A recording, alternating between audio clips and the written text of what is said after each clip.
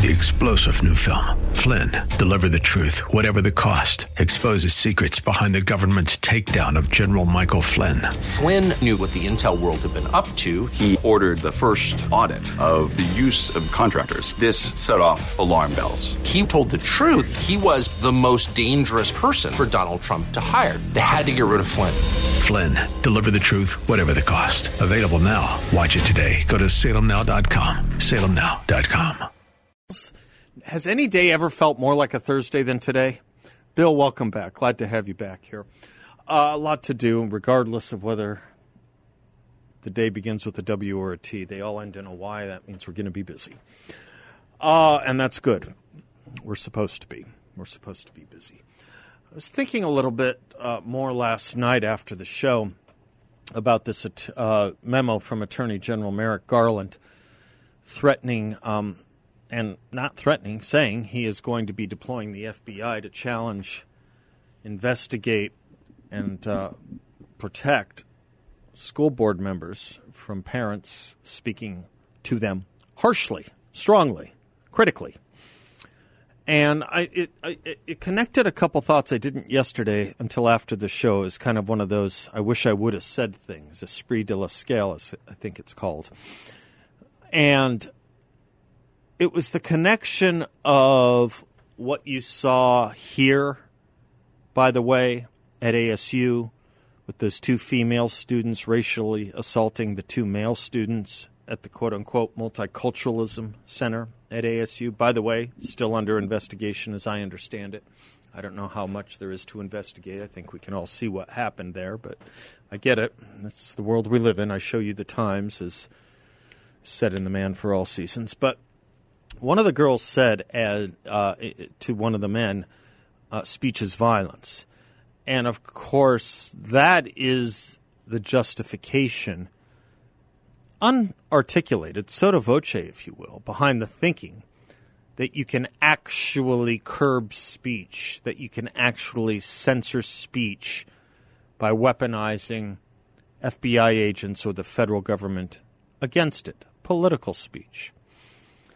And it dawned on me that's another version of it, because once you can create a violent thing out of a nonviolent thing, an action out of a verb, then you are able to justify doing anything you want to do, including canceling, censoring, sending to Coventry. For too many years now, too many people have bought into this notion that speech is violence. And they have been using that to censor and shut down speech. Political speech. The most protected form of speech there is, or should be, at least according to every Supreme Court case on the First Amendment, till about yesterday. I often like to quote Robert Jackson, who said this the same year Norman Rockwell painted that famous freedom of speech painting. If there is any fixed star in our constitutional constellation, it's that no official high or petty can prescribe what shall be orthodox in politics, nationalism, religion, or other matters of opinion, or force citizens to confess by word or act their faith therein. If there are any circumstances which permit an exception, they do not now occur to us. Close quote. By the way, if that's true of words, what about something you inject into your body? Can we prescribe that? Can we force that? There's another thing we may look at that we've shrugged off for too many years, and many of you have heard me on this. And it's kind of a new view of constitutionalism or America that we just kind of shrugged away. When we heard these kinds of arguments in the past, we would say things, well, that's what happens with college students or on college campuses. The kids will be fine, they'll be fine, we'll all be fine. This insouciance over time across many novel views has amounted to a surrender and a very degraded state, not just of our Constitution, but the notion of constitutionalism, not just affecting Americans, but affecting America. The criminalization of speech and the far-reaching effort to collapse categories and literally redefine what speech is. You've heard me critique the idea that we now call freedom of speech freedom of expression, a phrase nowhere found in the First Amendment, because by that turn of phrase, that change of phrase, we've been able to get used to the notion that certain forms of violence constitute speech. We've never said speech constituted violence, but we have seen certain forms of violence constituting speech. Flag burning comes to mind as but one example. That is a case of violence equating to speech. But until now, we have turned down the notion that speech can be the same as or equivalent to violence. We haven't, in other words, punished speech because it's ever reached the level of violence. We have, however, degraded, downgraded, and not punished violence because it's considered speech. It's an interesting thing to remember and keep in mind because it shows you what speech is supposed to be, not punishable. Think of that philosophical point I'm making. It's an important one. By making violent acts, flag burning, speech, we're saying it's more protected. Do you get that? Do you get that? But by saying speech is violence, of course, then it can be prosecuted. Happy to talk more about that if that isn't clear. It's an important philosophical point. I haven't seen anyone write that up anywhere. Maybe I will. But in fact, the main, and we were discussing this with the Hallmans yesterday, test of when speech can be considered incitement comes from a 1969 Supreme Court case protecting of all things a Klan rally, advocating of all things a march on Congress. And among other things, the court didn't find it to be incitement. The Brandenburg case of 1969, the controlling case of when speech leads to violence and can thus be sanctioned negatively, found for the defendants in the Brandenburg case, Klan leaders who called for a march on Congress. Speech has to be direct advocacy to direct imminent lawless action. The Supreme Court in 1969 said the mere abstract teaching of the moral propriety or even moral necessity for a resort to force and violence is not the same as preparing a group for violent action and steeling it to such action. Does anyone know a school board member anywhere in this country or a parent of any child in this country who has addressed school board members who has prepared for violent action and stealing their groups to such action? I don't know of it. Speech has to be direct advocacy to direct imminent lawless action. Not even shouting epithets at mourning, M-O-U-R-N-I-N-G, mourning soldiers' funerals, blaming the soldiers' deaths on the corruptions of the country, like they do at Westboro Baptist, has been considered, not even that has been considered a violation of free speech, a violation of the First Amendment rights by this court. In other words, sick as it is, even people shouting at funerals, denouncing the slain or dead families buried, even that is protected speech under the First Amendment. Argue as you will with these understandings. They are very far cries from such things as parents showing up at school board meetings and speaking strenuously, or, I don't know, Republicans saying fight much harder, or we're going to cheer on brave senators and congressmen and women, and we're probably not going to be cheering so much for some of them, as Donald Trump said on January 6th. You have to show strength and you have to be strong. None of that kind of stuff anywhere came close to a definition of illegality and incitement. Heck, Chuck Schumer saying directly, naming two justices, Kavanaugh and Gorsuch, you have released the whirlwind and will pay the price. That's not even incitement. Are we truly at a point where then showing up at a school board meeting and denouncing the school board leadership requires the FBI? Take care. Our jails will be very full with people whose names are Biden, Harris, and about 535 other elected members of the House and Senate we can think of, who have said the same kinds of things parents say at these school board meetings. This is also part and parcel of the problem of converting the truth to my truth, and I'll get into that when we come back, and some really interesting COVID news and some really interesting challenges for one of the main news networks in America, ABC. Don't go away. A lot more to do. We'll be right back.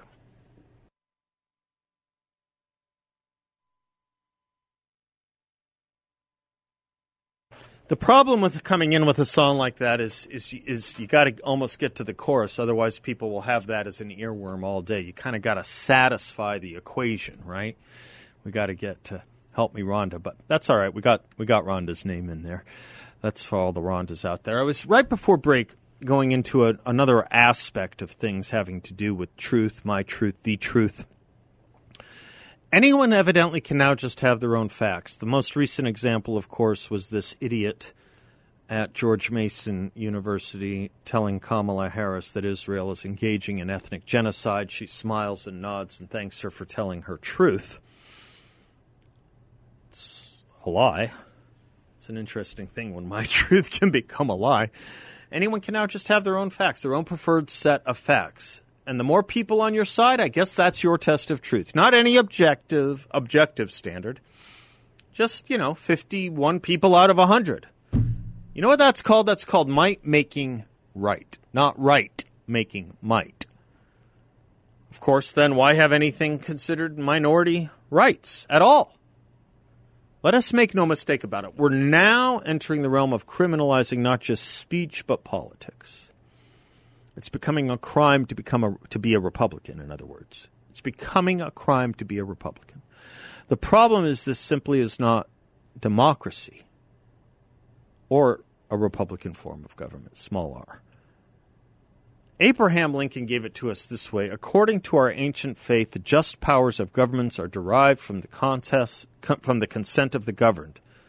Allow all the governed an equal voice in the government, and that alone is self-government. Allow all the governed an equal voice, and that alone is self-government. You think you have an equal voice if you want to go to a school board meeting and challenge the school board? Or did the Attorney General and FBI just put a chilling effect on your ability to do that? My teacher, Harry Jaffa, put it this way, quote, by the principles of the Declaration of Independence, majority rule in a free society is not an end in itself, nor is it a source of the purposes served by free government. Majority rule exists to secure the rights with which all human persons are endowed by their Creator. The recognition of the origin of these rights in God and nature comes before any action of any majority. Only as we all recognize that the just powers of government exist to secure the equal rights possessed by every human being, whether in the majority or minority, can tyranny be prevented. So a minority loses, holds a rally, the president addresses them, and a part of that crowd, a small part, goes on a rampage, and the entire Republican Party is tainted. During the riots over last summer, where as many as 30 people were killed and over 14,000 arrests were made, Kamala Harris said to Stephen Colbert that the BLM protests, quote, are not going to stop. She repeated it. They're not going to stop. They're not. This is a movement. I'm telling you, they're not going to stop. And everyone beware, because they're not going to stop. They're not going to stop before Election Day in November, and they're not going to stop after Election Day. And everyone should take note of that on both levels, that they're not going to let up. And they should not. And we should not. If I ever repeat myself as much as she does, let me know. They should not let up. Let's be clear. Nobody among us supports violence against our fellow citizens, anarchy, riots. We have criticized these things from the mountaintops from the mountaintops when CNN and MSNBC and Nancy Pelosi and other Democratic Party leaders refused to condemn the riots last year. Even giving them oxygen with such lines as Harris's or such financial help as came from Harris or Pelosi saying people will do what people will do. I suppose you have an element of that with Joe Biden saying that following Kyrsten Sinema into a bathroom and shouting at her while on film is just a part of the process. Pause for a moment. Has this ever happened to Joe Biden before he had Secret Service? I bet not. I bet it's not part of the process. It's never been done to him. Now, for those to turn around and then ban all of us on social media is not just rich. It's not just hypocritical or to sick the FBI on us. It's undemocratic. You've long heard me speak about how the left tries to shut us down by comparing us to or analogizing us to terrorists. Our views are extreme, just as Al-Qaeda is extreme. We are fascists. We support someone worse than Hitler, is usual fare at CNN. All of this effort to marginalize us has now taken root in the Attorney General's office. First you plan the images, then after enough propaganda, after enough stage setting, after enough watering of the ground, you execute. So every demagogic dictator took and takes power. Whether it's the bourgeoisie who are to be blamed for being born into a certain class or dysgenic people for being born to the wrong race or religion, you create enough propaganda about them, you can then write them out of what you consider to be respectably human. And once that happens, they don't even get the equal rights guaranteed in the Declaration of Independence.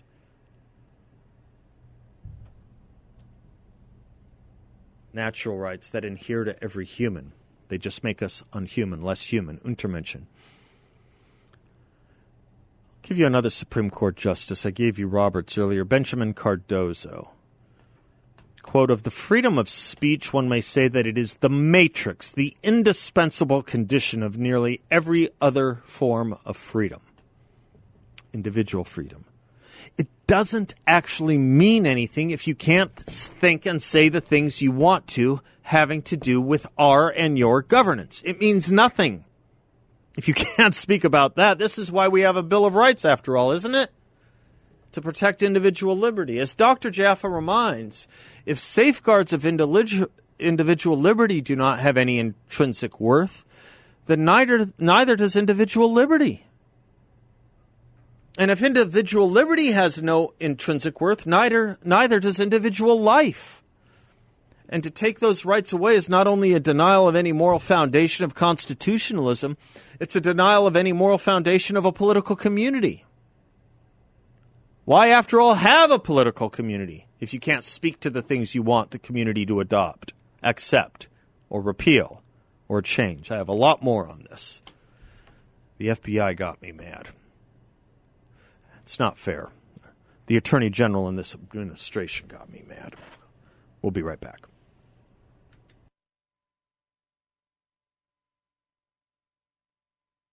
Welcome back to the Seth Leibsohn Show. 34 past the hour brings us the great John Dombrowski Jr. He is the president and founder of Grand Canyon Planning Associates. GrandCanyonPlanning.com is his website. And he has a radio show, actually, right here every Saturday morning at 7 a.m. The Word on Wealth. Happy Wednesday, John. Howdy. How's it going? Well, I was saying earlier, I've never known a day that felt more like a Thursday than today. For some reason, I've been on Thursday all day long. Let's just call it Thursday. Thus, I've missed a lot of appointments. Yeah. But not you. Not you. I have not. I always miss you, but I didn't miss you. No. Well. Talk to me a little bit. We're getting ready for corporations to start reporting their third quarter results. That'll tell us a few things about things, won't it? Yeah, this is always a good time for us to get an understanding as to what's happening in the economy because when companies report their earnings, they also report or will project what they expect future earnings to be as well. And so it gives us a little bit of an indicator as to what's happening. We had Pepsi that reported a couple days ago, and they topped their estimates even despite what they had talked about a higher supply chain costs. So, and they also raised their revenue for the future. So that was nice when they forecasted. So now Levi Strauss also beat here, just recently reported, and they believe again raising their outlook for the next quarter in their guidance. So just to start, this is starting to look, as these reports are going to be, at least for the few we've had, were a positive sign. So moving forward, as we start to get some of the more, maybe the tech companies, we're looking forward to see what's going to be happening with them, because that's really what has driven the markets here over the past decade, has really been technology. So I'm interested to see how that's going to pan out, but I'm really looking closely at this, and it's going to give us a great indication as to what we can expect for the fourth quarter as well. It's a good answer, too, to what I was saying yesterday, which is what do we usually think around this time, or how do we usually think around this time as we're heading toward the end of the year about our economy? This sounds like it's one of the actual good answers, fairly good indicators. For the moment, but there are still going to be those who may fall short of what expectations may have been because of some of the shortages that we've seen in some of the supplies. No question about it. We're seeing the chip sector is still suffering from shortages worldwide here. Can I ask you, let me ask you this, something we haven't talked about in a while. We have a little bit in the past. There was a headline that came across my transom today that stock futures right now are slightly higher. Can you explain what that means? So basically, when we think of futures, the market closed at 4 p.m. Eastern time today. And at the end of the day, there's usually orders that are starting to come in for the following day. And if those orders to purchase are greater than the orders to sell, then usually that's a positive for the futures moving forward for the next day of trading. And that's what that means. So there's more buy orders than sell orders out there for the market for tomorrow's opening. And that'll change throughout the evening. If you watch the futures, they'll constantly be changing based on those positions or those orders that may be being placed prior to the open of the market. Perfect. There's another story, and it's kind of maddening to me. Maybe it doesn't have to be, and maybe we can talk about it next time if it's new to you. But you and I have talked about a lot of these student loan forgiveness plans, and I noticed that the Biden administration has a new plan going on with Secretary of Education Michael Cardona, where it's going to be doing more of that for people if they work for the government. Yeah, and I saw it was about 550,000. Yeah, oh, you saw the story too. Okay. I didn't read it all, but I saw the headline. Isn't that a little weird? Yeah, isn't that weird? I think it is. I think that's it's a lot like what Bernie Sanders said 2 years ago when he said we're going to have full employment, and someone asked him, well, where will you find the jobs? And he said, we'll have them work for the government. Yeah, well, what it is, it's going to be an incentive. And I guess if you look at the way the private sector is trying to hire people right now, they're trying to give bonuses to bring people on board. Some companies, publicly traded companies, will also offer the opportunity to pay for higher education for their employees. And maybe in some cases, maybe they would pay off some of the student debt as well if it's a benefit to that company. But for the government to just arbitrarily do that if you work for us, we'll give you a direct competition with the private sector, and that's a real blow to the and private a disincentivization to people to work in the private sector. Exactly, exactly it's right. It's very odd. Yeah. JD, you covered a lot of territory. Yeah, we did today. Again, folks can get to us, contact us via our website at GrandCanyonPlanning.com. Schedule an appointment. Let's get you on in here and see what you're doing to plan for your future. Securities and advisory services offered to Client One Securities LLC, a member of FINRA and SIPC, and an investment advisor. Grand Canyon Planning Associates LLC and Client One Securities LLC are not affiliated. Bless you, sir. Thank you, sir. I'm Seth Leibson. We'll be right back.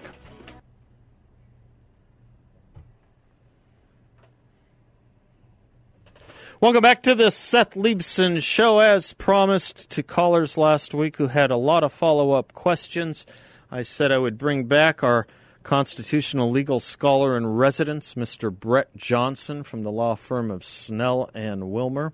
swlaw.com is the website. Brett, thanks for joining us again. Thanks for having me, Seth. I appreciate it. You bet. You're going to be our legal scholar in residence. We probably need to give you a name, right? Like the Louis Brandeis legal scholar in residence or something like that. That would be great. Robert Jackson's my favorite justice. Would you be okay with the Robert Jackson? We're going to endow this and sure, put you on tenure track. Yeah, Robert Jackson Fellowship Program. That'd be great. Okay, Brett. So let me get to a couple of different things that some callers wanted me to run by you. First of all, you were so great with us last week in talking about what happened with the Superior Court, which is the trial court judgment from Judge Catherine Cooper, on the school mask mandates from the legislature, etc. You said it'll go to the Supreme Court of the state rapidly, and it has, right? What's the is there any status update on that? Yes. And first off, obviously, I want to do a shout out to Maura Cisco, who listens to you religiously every time I'm on. And sends me a text about how well you do. So it's all about you, not me. Oh, that's so kind. Yeah. All right, that's great. We got one. We have one. Sure. Right. And her husband, for sure. We got two. That's got two. Yeah. Right. We're not at saturation point yet, but we have to start somewhere. That's exactly. Okay. So Judge Cooper, I was right for once that the Supreme Court did take it up immediately. In fact, accepted jurisdiction and is going to hold oral argument on November 2nd. So that issue will be resolved really quickly.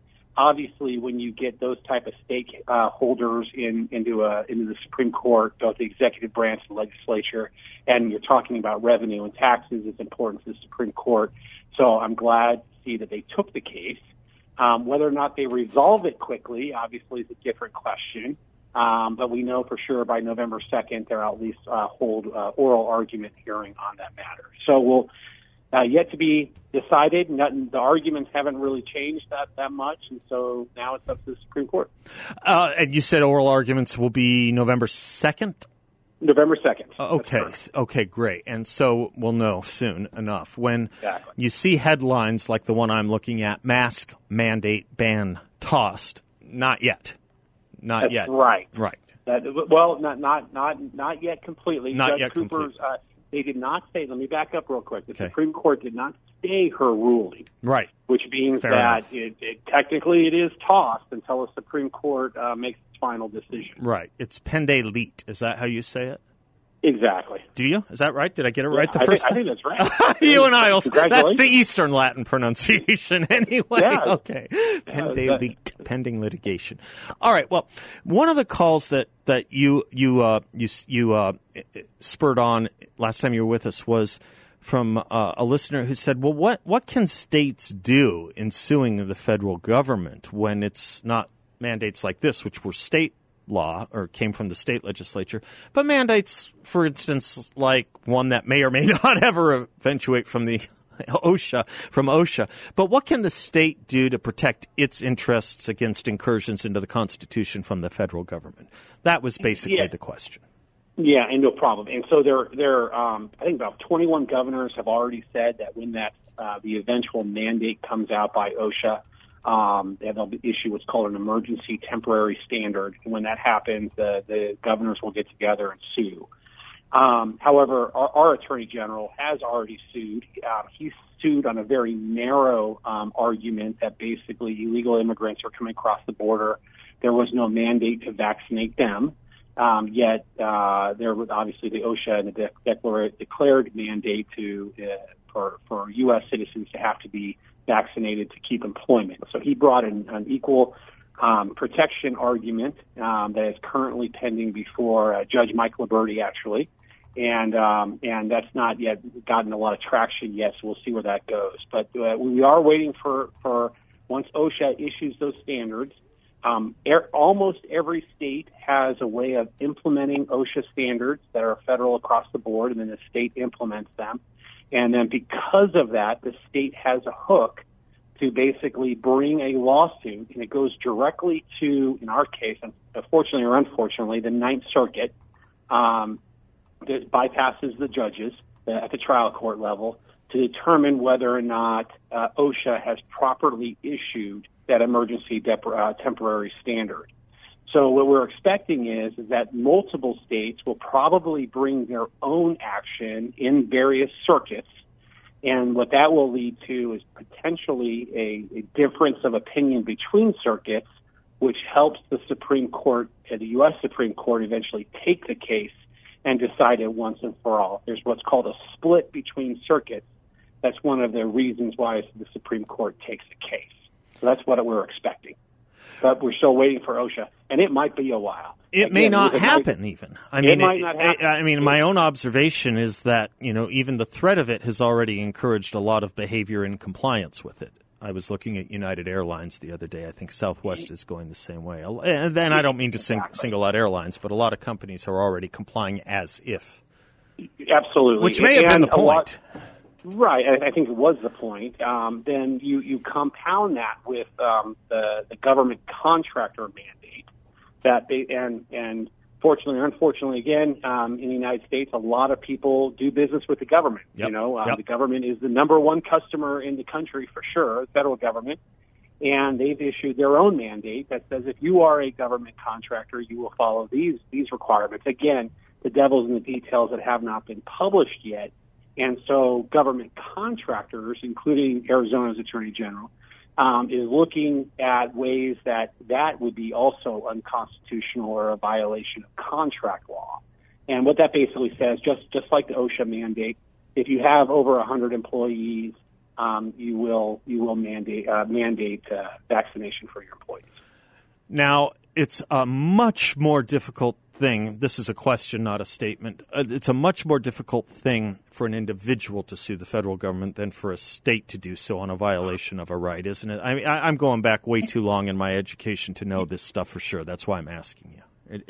That's my memory. I mean, yeah. Well, right, but you always still need standing, right? Mm-hmm. And so the standing is that this impacts Seth Leibsohn, and so at least Seth is going to be impacted by that. And if Seth's constitutional rights are violated, that means others are being violated. So you always need that, I don't want to say token plaintiff, but you need a plaintiff that can say this is impacting me unfairly. And usually in this context, it's going to be probably a company or an entity. But what we saw before under some of the COVID-19 mandates where OSHA did come out with an emergency temporary standard was in regard to the healthcare community where they said all nurses, doctors, et cetera, had to be vaccinated. And in that case, in California, of all places, the Nursing Association brought a lawsuit saying that OSHA regulation was not valid. I got you. But that's still going through the process, and again, not going to necessarily impact about what President Biden did here. Well, Brett, that was a great tour. Our Robert Jackson legal scholar in residence. Thank you, Brett. I really appreciate it. You're wonderful. Thank you, Seth. And Thanks good. For having me. And I'm wishing. We're wishing well. Who? Mr. and Mrs. Cisco. Yes. It's Cisco, Mr. and Mrs. Cisco. Perfect. Thank you very much. Great, All right. Professor Johnson. God bless you. Thank you, sir. Thank you. We'll Take talk care. soon.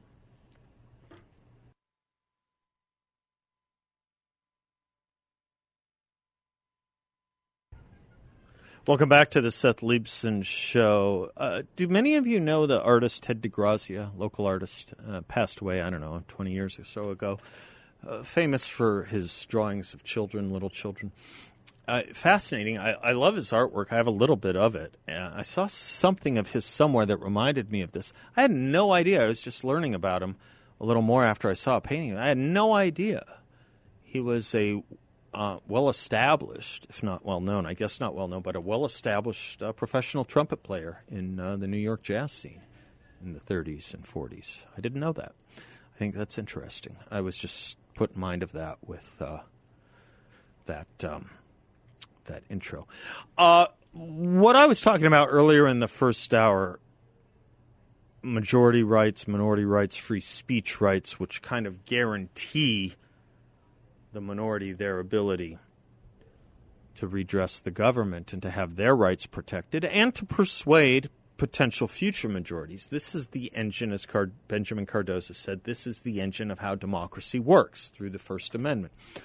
Free government, in other words, it's impossible if political minorities who lose an election try to overthrow the government every time they lose. It makes it impossible. But it's equally, if not more impossible, if the political majority sets out to punish minorities for their minority viewpoints. That's even worse, because that's totalitarian tyranny. Thomas Jefferson taught us this in his first inaugural in 1800, which was really the first time in world history, not just American history, but I'm pretty sure world history, that an entire different viewpoint via election, an entirely different political set of opinions via election changed the powers of government. Adams versus Jefferson, Federalist versus Democratic Republican. And that's when Jefferson said in his inaugural, all two will bear in mind the sacred principle that though the will of the majority is in all cases to prevail, that will, to be rightful, must be reasonable, and that the minority possess their equal rights, which equal law must protect, and to violate would be oppression. Joe Biden, Merrick Garland, check out Monticello. I don't even know if Jefferson's still allowed to be quoted. Is Lincoln? Is our Constitution? There's been a war about these things. We saw a war about it last summer. We saw a war about it with the 1619 Project ongoing. We are seeing a war over this with Attorney General Merrick Garland's latest dissemination. We see it in our colleges, in our elementary and our secondary schools, even to the extent of taking Lincoln's name off of these schools. Well, I'll just end by quoting Daniel Boorstin, "You can't be anti-American and expect America." We'll be right back.